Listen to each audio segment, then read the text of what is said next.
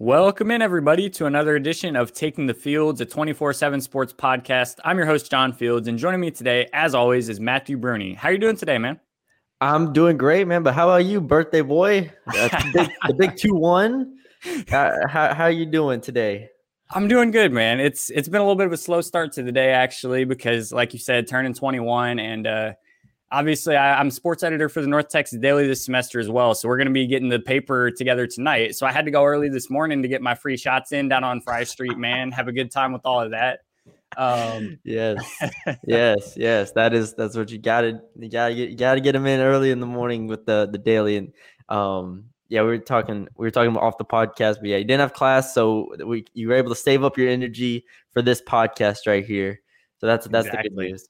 No, 100%, man. It's it was a little bit of a slow start to the morning, but I'm going now and I'm ready because we got some exciting stuff to talk about. Thankfully, a couple North Texas wins over UTSA and UTEP, and I mean, don't look now, but North Texas 9 wins in a row, 15 of their last 16 games, which is just absurd.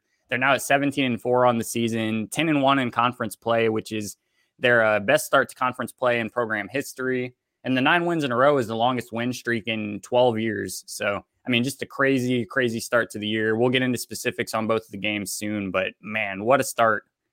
Yeah, I forgot because I was thinking, I was like, the longest streak in 12 years, because that 20 whatever it was, a 2018 season, they started I think 8-0 and then lost to Oklahoma. And 9. That damn, yeah. But yeah, for those who haven't been paying attention, then this team is starting to creep up on the national stage. I mean, they had a little ESPN broadcast that Reem and everybody put on their Twitters and Instagrams and everything, which is great to see. They deserve it. I mean, 10-1, you're now number 1 in conference, and I said it last podcast, man, but you just got to enjoy this at this point, because this UTEP game felt like, I don't know about you, but to me, it felt like a game they could have easily lost. Like when the game started off and Jamal Bieniemy comes out and hits like his first 5 shots, and I'm just like, all right, like this could be a loss, and it would not have been a bad loss. UTEP's playing very well, and UTEP is a very well coached team. They have talent, and I was like, in the back of my head, I was like, this is one that they could lose, and they didn't, and they pulled away in the second half, and it was a very impressive win. I told you off air, I did not watch the UTSA game, so if you have a takeaway from that one, you can go ahead with that. But I chose to do something better with my time, since I don't cover the team full time. But yeah, that was kind of my takeaways overall. No, for sure. And I guess I'll go through the UTSA game pretty briefly, then we can go ahead and do that. But for those who didn't see, North Texas wins 69-45.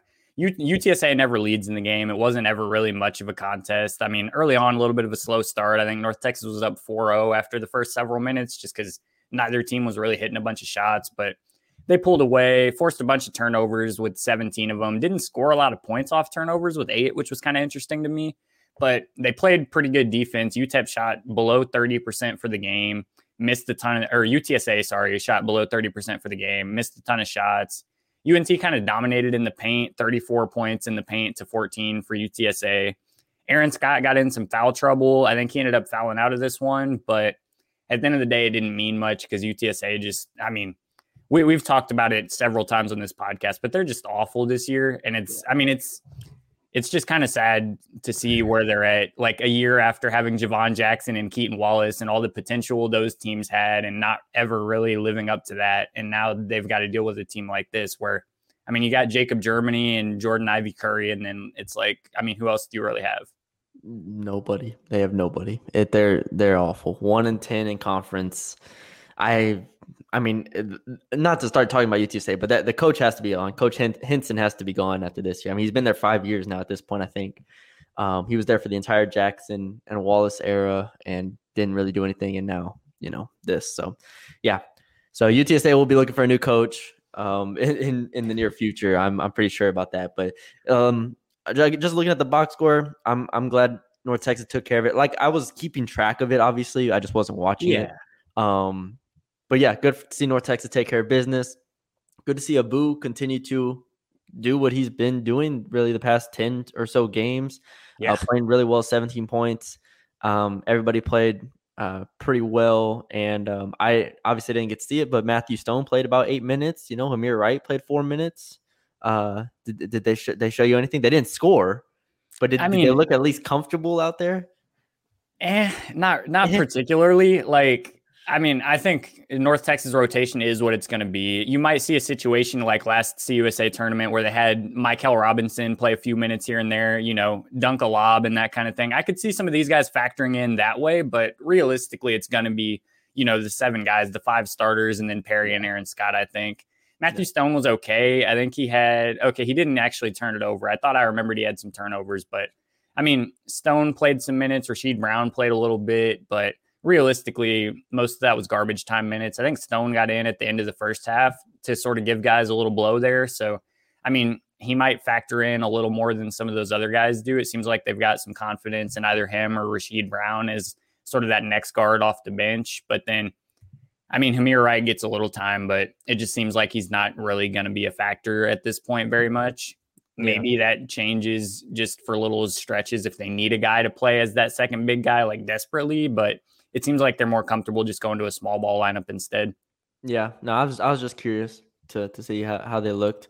If we want to move on to UTEP now, like I said, I thought it was a game that they could have lost. Jamal Bieniemy out hits. I think he had 15 points in the first. How many minutes? Like 10 minutes? Yeah, he had 15 points for the first half for sure. Yeah, exactly. So it felt like they all came at once, and this team has Sule Boom, who I like a lot as a player. He scored 20 points.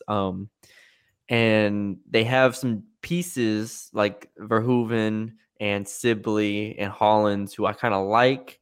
But at the end of the day, North Texas was just kind of they're such a consistent force. North Texas is that it's hard to beat them for 40 minutes. You have to play well for 40 minutes. And this was the case last year too, but I mean, this year you really have to try to wear them down and not get worn down yourself, because North Texas does that to teams. North Texas will just completely take you out of your rhythm and kind of suffocate you slowly. And that's what they did. Eventually they pulled away. They led by like 10, like midway through the second half. Yeah, I think it was like 6.5 minutes to go or something like that. They pulled away to 10-point lead and then just sort of cruised from there. Yeah, exactly. So yeah, I thought it was a great win because it was a very losable game, but they fought. Thomas Bell was sensational, and we'll get into the rest of the guys here, but great win for this team. Yeah, well, and you mentioned that. I mean, even with UTEP, being able to be that close to winning this game, it really wasn't like a good game from North Texas for the most part. Like, they didn't have the hot 3-point shooting that they've had recently. Don't get a whole lot on the offensive side from Tyler Perry, at least scoring wise. Obviously, he's still a key passing the ball around and that kind of thing, but he doesn't score many points at all. And then, I mean, the free throw shooting too, which I'm going to get into that a little more later because that's a pretty big concern for these guys going forward, I think. But the free throw shooting wasn't really all that great either. They end up like 65% on the night or something like that. Just not very good all around. But they found a way, even with some of the struggles they had, coming out sort of flat early. I felt like not enough energy because they were getting out rebounded by like the worst rebounding team in Conference USA early on. Got out rebounded 17-9 in the first half, but they found a way to correct the issues they needed to and get the job done, which I don't think you can ask for too much more as you're just going through conference play, trying to pick up the wins where you can. Well, the big thing to me was the turnover differential.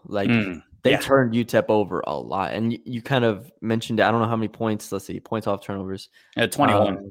Okay, yeah. They had 21 in this game. 21 points off turnovers, and they forced 19. So you're at over 1 point per possession on those possessions. And that's a big deal against a UTEP team that has been playing significantly better defense to this point in the year. So that was the difference to me, is 19 turnovers to North Texas 9.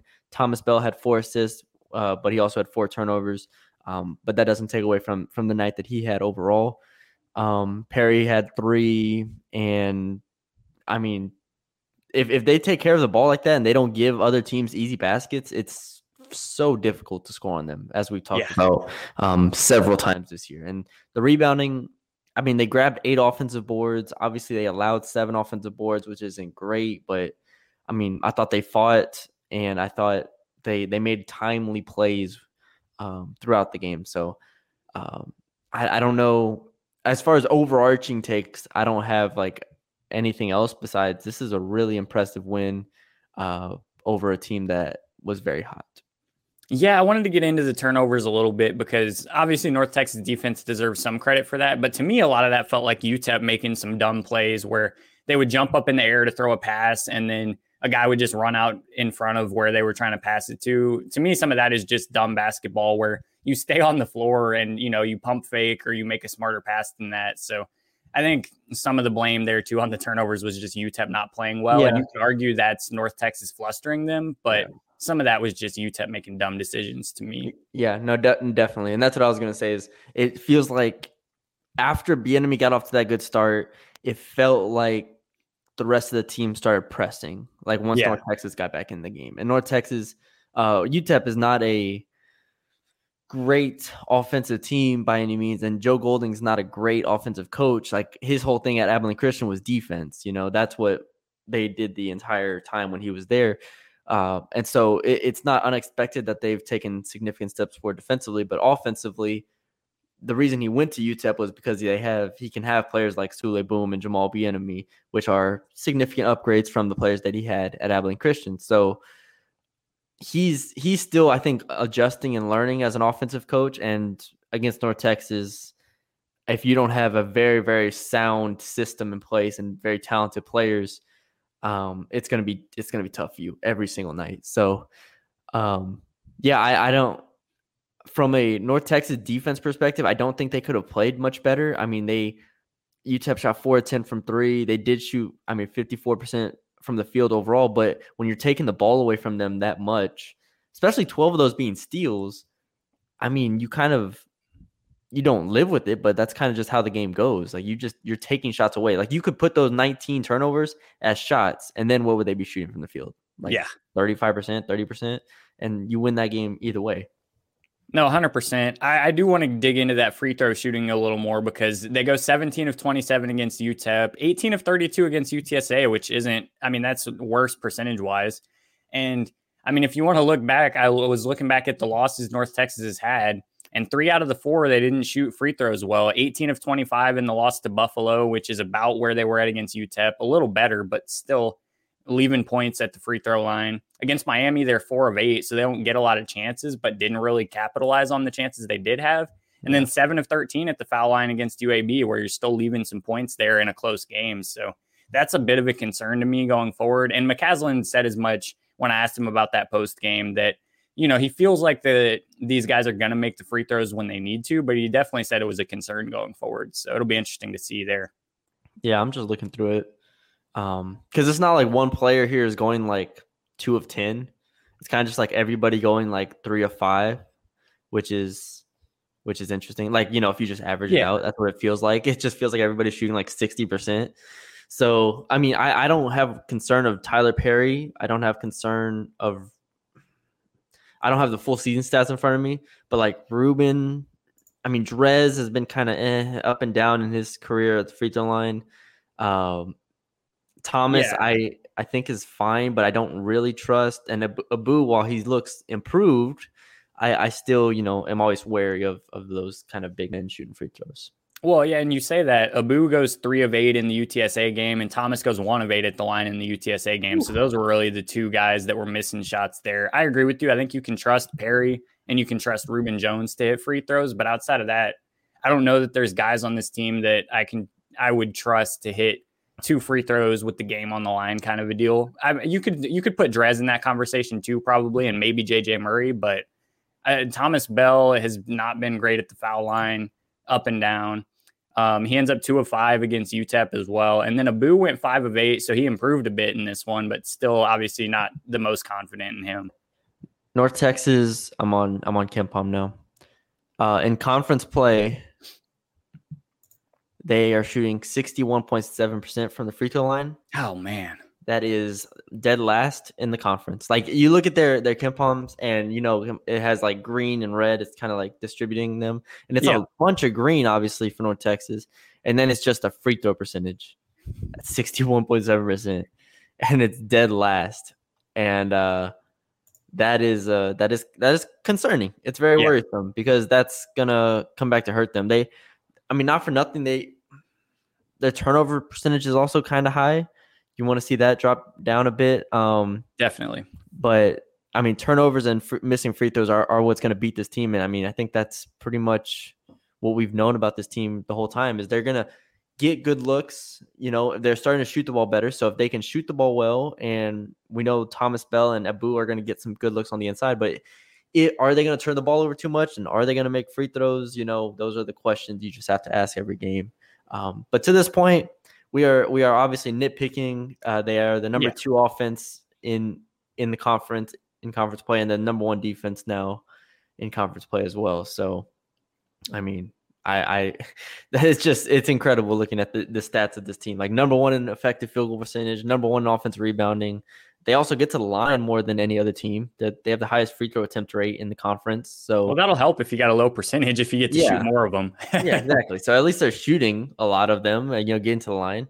And then they also lead the conference at 3-point percentage still, which they did, I think, last week as well. So, yeah, no, we're nitpicking, but that if we want to get to like a broader conversation here, these next 3 games are tough. Yeah, very tough. Yeah, I mean, you've got obviously Rice next up, which, I mean, we saw what they did to UAB. They're not going to be this dominant team every night, but they're a team who can sneak up on you. And I'm sure they're going to be motivated after the beatdown North Texas put on them in the first game. And playing at Rice, that always is tougher on the road. So that's going to be a tough game. But then you look at FAU, and they've been a pretty hot team in conference play as well, sneakily having a good season over there in the East Division. It's going to be interesting to see what they do. And then obviously you get UAB on the road. So this is your 3 road games in a row for the season, your 3-game road stretch. And none of them are gimme games, that's for sure. Yeah. I mean, I threw UTEP in this mix when I was looking at it. I was like, UTEP, Rice, FAU, UAB. Like, that's the stretch for me. Because after that, you go Southern Miss, La Tech, UTSA, UTEP, which I think is manageable. Obviously, La Tech's very good. But yeah, you should be able to go at least 3-1 there. Yeah. So you look at this stretch. Now they beat UTEP, and you have Rice, FAU, UAB. I still think they beat Rice. I think they're just a bad matchup for Rice. I think Rice has played well. I mean, they did score a lot against UTEP. They almost beat UTEP, but they score a lot of points against bad teams, and they could shoot really well against bad teams. FAU has sneakily, like you said, has become one of the better teams in the conference. I mean, they beat La Tech by 10. They've taken care of business. They beat Western Kentucky. They beat Charlotte by 30. They did lose to UTEP by 2, but like they appear to be, and like in my opinion, they're the best team in the East. And so I think that's fair. When you look at that matchup, and I haven't watched FAU closely, but that is a game on the road where you're going to have to get up for it. And FAU is playing for something at that point. And so, like, that's another game where I could see them lose. Like, I couldn't see them lose to UTSA. I couldn't see them lose to Old Dominion or Southern Miss. Like, there are some games where I just didn't see them losing, like Marshall earlier. And I don't see them losing to Rice. But FAU and UAB is a 2-game stretch where you love to get one of them. Yeah. If you get one of those two, like if you beat Rice and then you split those two, you're looking at what is that, 12-2 in conference at that point, going into your last 4. And we just said they probably go 3-1 in that stretch. Like, to me, it's about getting to like 15-3 in conference. Like, how do you get to 15-3? Yeah, with 7 games left. And if they go 2-1 in this stretch, I think they're on a very, very good trajectory to do that. Now, obviously, you can bring up the point of being like, oh, well, they need to beat UAB. Well, in theory, they need to win these 3 games because not only do you want to beat UAB for the conference championship in the regular season, but you also want a chance at an at-large. And I agree. You do want to win all 3 games. But we were talking about this before the podcast. The only way they really can get in at large is if you win out. Yeah, and lose in the conference title game to UAB. Exactly. So, I mean, we're talking about there's still 7 games left. It's hard for me to predict any team in the country to win 7 games in a row, like of any conference, any caliber. Like maybe Gonzaga in their conference can win 7 in a row, but like it's just difficult, especially with FAU, UAB, and La Tech and UTEP again in that stretch of 4 of the last 7 games. So I think realistically, I think if they go 6-2 or 5-2 in this stretch, I look at it as a huge win to get to 15-3. I mean, that's incredible. Isn't that the best? That's the best regular season they've ever had. I mean, it would have to be because they went 14-4 in 1920, or was that 1920? Right. Yeah, you're right. So that's kind of my analysis of how I'm looking at the last 7 games moving forward. No, I agree. And one thing I was just thinking about it because I remember this being mentioned, but under McCasland, North Texas has not won at FAU yet. They've had 2 chances at it. They lost 74-54 in 2018, and then 2019 they lost 57-47 there. And they lost in the Super Pit back in 18-19 as well. They beat them in 19-20 in Denton, but under McCasland, they're looks like 2-3 against FAU. So it's a team that's given them some problems in the past. Obviously, it's always new faces every year, but I mean, it's going to be tough playing FAU. It's tough playing any good team on the road, but playing FAU on the road and then UAB after that, there's some of the elements of like you could be looking ahead to, oh man, we got to win this UAB game. And maybe you look past FAU just a little bit, which is a team you really can't do that against. Yeah, no, I agree 100%. That is the ultimate kind of trap game sitting there. Even though FAU is not a bad team, and usually when you say trap game, you're like, that's a bad team that can catch you off guard. FAU is a good team that I'm very, very worried about at this point. But I will say, and this is where I'll continue to kind of just go back and give North Texas credit. The coaching staff has just done an amazing job keeping this team locked in, keeping this team focused. And the biggest thing for this coaching staff that I want to give them credit for is the team plays the same every single night. Like, bar none, basically. There's very few stretches, and obviously it's basketball. There's gonna be like 4-minute stretches where they play play bad. But other than that, like we're talking about a team that every single night you know what you're getting.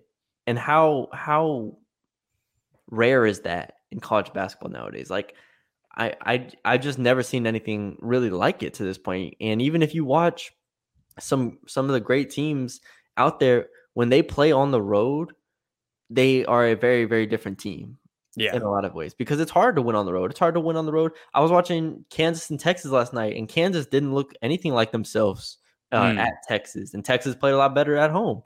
I mean, Kansas probably should have won the game still, but regardless, but you look at this North Texas team, they beat Marshall on the road. They beat Western on the road. They beat La Tech on the road. They just play the same every single night, and that's the biggest thing for me moving forward. And that's why I have hope that they will go at least 2-1 in this 3-game stretch. Yeah, well, and if you even want to go back to the Wichita State game where they win that on the road, that was a really tough road win they've had too. And obviously they get Drake at that neutral site, which is different, but it's still not playing at home on, the rims you're familiar with and all of that kind of stuff, all the little stuff like that. So I mean, we saw UAB lose to Marshall. Yeah. Like without Tavion Kinsey, that game still doesn't make sense to me. I don't understand, and we don't have to turn this into a conversation, but I don't understand how UAB is still being taken seriously for an at-large bid. Yeah, it's got to be done at this point. Realistically, it has to be, but like the net and KenPom and everything still love them, and I'm just like, what win are we pointing at here that is putting them above North Texas? Yeah, like is St. Louis really that good of a win? I don't think so. The St. Louis win, like the North Texas win is a great win. Obviously, La Tech was a good win, but like other than that, you have two. I guess Morehead State.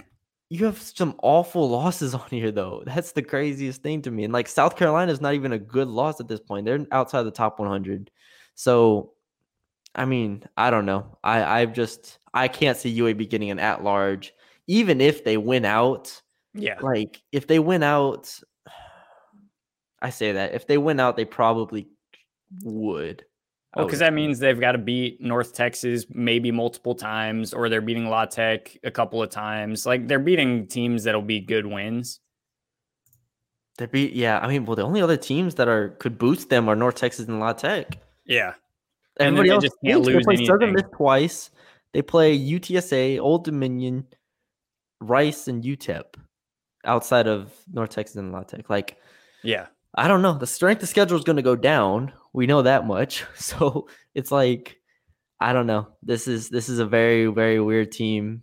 I don't really get it besides saying that they almost beat San Francisco and they almost beat South Carolina. Well, if you look at North Texas, they almost beat Miami, Florida. They almost beat Buffalo. Like, we could do this almost game the entire season, but they didn't. And so, yeah, that's my UAB tangent. I don't understand how they're still so highly regarded, but nah, I agree. It confuses me as well a little bit, but you can't lose to Marshall you can't lose to Marshall without Tavion Kinsey. You can't and get in the tournament to me. No, I agree. That's it. Oh man. That's my spiel. Anyway, are we all finished up then on basketball takes? Do we want to get into a little football signing day stuff or yeah, let's get into football because I have like a overarching basketball take, but we can save it for another time. But it's like I don't feel like getting into like another 10-minute basketball discussion here. We'll save it for another podcast. if they go and beat like Rice and FAU, like if they win the next 3, we'll have like a whole conversation. We'll see. But I'm ready for it, man. I'm excited. Let's talk football though. All right. So obviously, we get the regular signing period opening up here this past week on Wednesday. North Texas, making some signees. They end up signing 5 guys. So they get Patrick Smith, sort of athlete, defensive back out of Clements High School. He played both ways. So it'll be interesting to see where he ends up slotting in. They get Kagan Roach, defensive lineman from Blinn College, which makes it 2 Blinn transfers for them now in this class because they got the Blinn defensive back Bryce Linder as well. They got Samora Ezekiel out of Fort Worth Pascal High School, offensive lineman, pretty good size, 6'4.5", 286. And then Howard Sampson's the one that's got even crazier size out of Humble High School, another offensive lineman, 6'8", 330 pounds, just a big dude who North Texas, I guess, is obviously hoping to turn into a good lineman. He's got the physical tools to do it, it would seem. And then they get Muhammad Billity out of North Dallas High School, 3-star cornerback from there. And he was actually the first D1 signee from North Dallas High School since 2002. I got that from Uncle Fraz on Twitter. Wow. Damn. That's something. Well, I think we could just talk about this class like as a whole, just like overall. Most of them are rated. So if you go to if you just type in North Texas 2022 class, you can see kind of where they are in 24/7 Sports. It's interesting to me because most of these players, as I just clicked through them, most of them, I'm not going to say all of them, but a lot of them, for example, Samora Ezekiel, a lot of players are rated higher by 24/7 Sports than the composite. Like the composite for some of these guys really brings them down. And the composite, for those who don't know, is obviously taking into account Rivals, ESPN, On3, like all these different ratings platforms, sites. And like Ezekiel was rated 86 by 24/7 Sports. And before he had a composite, I was like, damn, that's a really, really high rating for a 3-star tackle this late in the process. The composite brings him down to 81. And so, you don't really know what to expect from him. He's probably better than an 81, but still he goes into the system as an 81 because that's, they do by the composite more so. So the class overall finishes ranked 9th. Here, let me do it this way. I'll actually include the transfers in it as well. So we go to overall class on 24/7 Sports, Conference USA, and North Texas finishes 7th in the conference with 8. And they might still add a few transfers, so that could jump around a little bit. Yes, it definitely could. So, I mean, but you look at it, and it was a weird year for the Conference USA, kind of like across the board in a sense. I don't know if you looked at it, but like FAU, which is usually like the top or one of the top schools, only had 15 commits, finishes 10th. And this is the overall ranking. Yeah. One team I was looking at was Southern Miss, brought in 29 commits, and they've got a bunch of transfer guys coming in who might be able to help them get a little better, man. I don't know. Yeah. So it's like Marshall, Southern Miss, 1-2, UTSA 3, which you kind of expect. They're going to be very good. Western, UAB, no surprises. La Tech is usually higher than 6th, and North Texas is usually higher than 7th. So that's where I'm kind of looking at. It's like, okay, this might just be a weird year for a lot of teams, balancing Yeah. out the COVID stuff with players coming back and then transfer portal stuff. Like I've obviously seen up close and personal, like regular North Texas signing days. Then that's the past 3 years. It's been normal. This year, I've seen LSU's up close and personal and kind of how they're treating everything. And even for them, it's kind of abnormal. And for like a lot of P5s, it is.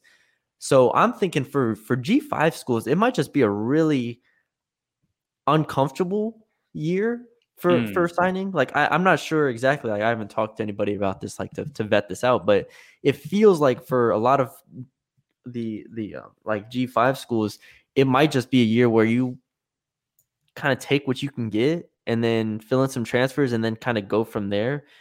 I don't know. It doesn't feel like anybody's really comfortable right now. I'm not used to seeing North Texas 7th in a rankings. I mean, or at least since 2018. Yeah, well, and they're coming off the number 1 class in Conference USA, so that's definitely. I mean, you drop half the conference basically at that point. I agree. It's kind of a strange cycle.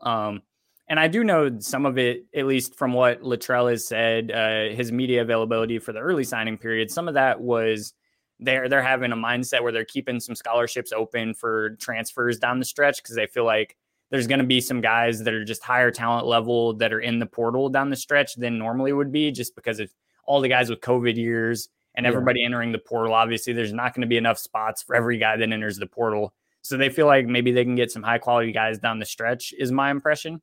So we'll see if they add a few guys like that, definitely. But it's been a weird recruiting cycle, definitely. Here's the thing, because I had heard a similar sentiment from someone close to the team back in like, I don't even know when this was, like August, something like that. When it was like really slow for North Texas signings, when they only had like Farrar and Robertson, like 4 guys. Yeah, like 4 guys. And they're like, where's everybody? People were just around the team was like, we're gonna kind of wait it out to a degree. And I was like, okay, that makes sense at the time. And then I don't know, signing day in December didn't bring much. And so then we went into February and it just felt like it feels like it's been this long waiting game. Like it feels like they're trying to wait it out to a degree. And that's where your Seth Littrell quote kind of brings it all together in a sense. It feels like they have just been waiting for the right players to step in. And when those players didn't really come in, or I'm not going to say they haven't, because I'm sure they like all the commits that they've had, but I'm just saying they went very junior college heavy, like to a degree here, like to get 2 blend college guys, and to kind of make some moves from players that aren't highly rated, don't have a ton of offers. I'm sure a lot of these players are going to be fine, but that's not how North Texas usually does business. North Texas usually, I mean, if you just take one click over and look at their 2021 class, they go after dudes that are highly rated, highly recruited. Caleb Williams, Varkees Gums, Gabe Blair, Harold West. Like you can go down the list of dudes that are like very, very sought after. This year, they didn't do that. And now you have to ask the question, is that on purpose? Or is that just how the dominoes fell? Maybe the dominoes didn't fall in the right direction. Maybe it went in a different direction. They were like, okay, well, we have to offer somebody here. And so they threw out a couple late flyers. And so those are just some questions I have. I don't know the answers to those, but just looking at it from, a bird's eye view from like an outsider perspective, it's like, oh, maybe that's the situation here, without knowing like all the information for sure. No, yeah, and that's about where I'm at this point too. Aside from the Littrell quote I mentioned, we just don't know a whole lot about what's going on behind the scenes there to really be able to say. But I think it's a pretty solid, sort of educated guess at it. I don't think we could do much better given what we've got. But there was one interesting thing I saw today. ESPN Plus came out with their returning production rankings for 2022, and lo and behold, North Texas is at number 13 on that list in all of college football. Number 5 on the offensive side with 90% of the production returning, and then 45 on the defensive side with 72%. Obviously, the Murphy twins, take a hit to that side, but that was interesting to me to see that they've got that much returning production. Well, I'm trying to think. Offensively, it's not surprising because Austin Aune came back, right? So, like, Aune back. I guess Um, losing Torrey felt like it might have been more of a blow, but maybe he's really the only major it's guy in terms of yardage. well, you think about it. Torrey's gone, Pirtle's gone, right? Yeah. Pirtle's gone, right? Yeah, he should um, be. okay. Pirtle's gone, Ani's gone, or not Ani. Torrey's gone. Brammer's gone. And then, I mean, everybody else is pretty much back aside from those guys, from what I can tell. Yeah. I mean, Rod Burns. He should be back. Okay. Yeah, no, that probably is it for the most part. And then defensively you just lose the best players on your defense. Yeah, you lose your entire defensive line, which was kind of the strong suit, but But other than that, you return everybody else that like wasn't the strong suit. You return everybody else. So yeah, I can see that in a way. yeah, well, and it was strange too, because if you look at it, it's a lot of like less heralded schools toward the top of the rankings. Like Bowling Green is number one in the like returning production. BYU's up there, Stanford's up there, UMass is up there, which is hilarious. But I mean, returning production doesn't mean a whole lot if the production you're returning isn't good, right? Because you can return 90% of garbage production and you're still at garbage production, right? Like it's a little deceptive. Like you can be optimistic, maybe these guys will make leaps and that kind of thing, but just saying, oh, we got 90% of our production back doesn't really mean a whole lot. I mean, what matters more to me is keeping the 2020 and 2021 classes here. Like not having those young players transfer out. Like returning Rod Burns doesn't mean nearly as much to me as returning Gabe Blair, or returning a another young talented player in that respect. So that means a lot more to me, and we'll see if that helps them moving forward. It was just such a weird recruiting year that I'm interested, because I think moving forward, I think once they go into like the 2023 class, I think they go back to what they did beforehand. Not to say that this class is like obviously they did something wrong. I just think this was a weird year in the respect of they were waiting things out to a degree, and I don't see them because they've been so proactive for so many years. Like every single year they had, I mean, there was a year where they had all 25 slots filled in December. Then the next year they had 22 spots filled in December. And then you come over here and now it's like, yeah, I think it was like 10 spots in December, maybe. Yeah, you had like 10, and now you end up with 18 total. Yeah. And obviously transfer portal changes things significantly, but I can't see them being passive this year or waiting. I think they're just going to go with the 2023 class. And if nothing else, because it's a very, very big year. It's a big year on the field. And yeah, it's even if we assume the seat on the staff is lukewarm, like a couple bad losses, it starts to heat up. Well, you have to have at least a recruiting class to be a point at and be like, hey, this is why we'll get better next year. Yeah. Yeah, exactly. And that's what they've done, the past couple of years. That's the only thing holding out hope for fans. Has been like, well, we have the number one recruiting class, so just give us like a couple years and we'll get this thing right. I don't know if that's going to fly, but it's better to have, the number one recruiting class than is to have the number 9 recruiting class, Yes. if you're losing games. No, 100%. And I think you mentioned the like future recruiting classes, and you mentioned, retaining some of these young guys from recent classes. I mean, some of these guys are going to have to start stepping up too that haven't already. Obviously, Gabe Blair's one who has, but like you're going to need to see more out of Caleb Johnson, I think, for sure. He's going to need to actually make an impact on the field at some point. He's like the highest rated recruit in program history, right? Yeah. No, he was when he signed. I think his composite dropped like slightly afterwards, but yeah. Yeah, no, you're right though. That class, and then I'm even looking back at like the 2020 class to a degree, where it's like now it's time for like Lorenzo Thompson, Cortland Rossall, Jonathan Pickett, Jordan Brown, DeTravian Brown, Jake Roberts, like all these dudes. This is 2020 class, so these dudes are going into their third year at this point. Yeah, third year. Third year. So they got to start doing something. Yeah, no, that's the class. They were the number 2 class in the conference that year. You got to do something with them. Yeah, no, I mean, I think that pretty much sums it up on that. I I don't really have anything else to touch on the Yeah. football side at this point. You good on that? Yeah, no, I'm good. Spring dates haven't been announced yet for spring football. I don't No. think they haven't been for LSU, so I figured I didn't know if they had, but yeah, that'll be interesting to see because in the spring, I don't know. They usually don't show a ton, but it's like enough just to like give people some hope at something. Yeah. Maybe see Austin Aune throw some passes because we've never done that before, right? We've never seen Austin Aune throw. So we can get hyped at Bryce Drummond completing a couple practice passes and then, not traveling to road games. 100%. If Bryce Drummond completes a pass during the spring ball, John, you need to just report the hell out of that. Just be like, Bryce Drummond with a dime 7-yard dig route. Never seen that type of zip before on a pass. Casey Martin could never. And I'm going to talk about how JD Head and Stoner Roll look great, and they're going to challenge for the starting job and all this stuff, and how Jace Ruder looks like a completely different guy in his next year with the team. Yeah, like the quarterback competition is wide open, just wide open. Who knows where it could go? I mean, I even saw Amani Gilmore make a throw the other day. Oh, what a guy. All 6 of them, really. Any of them can start.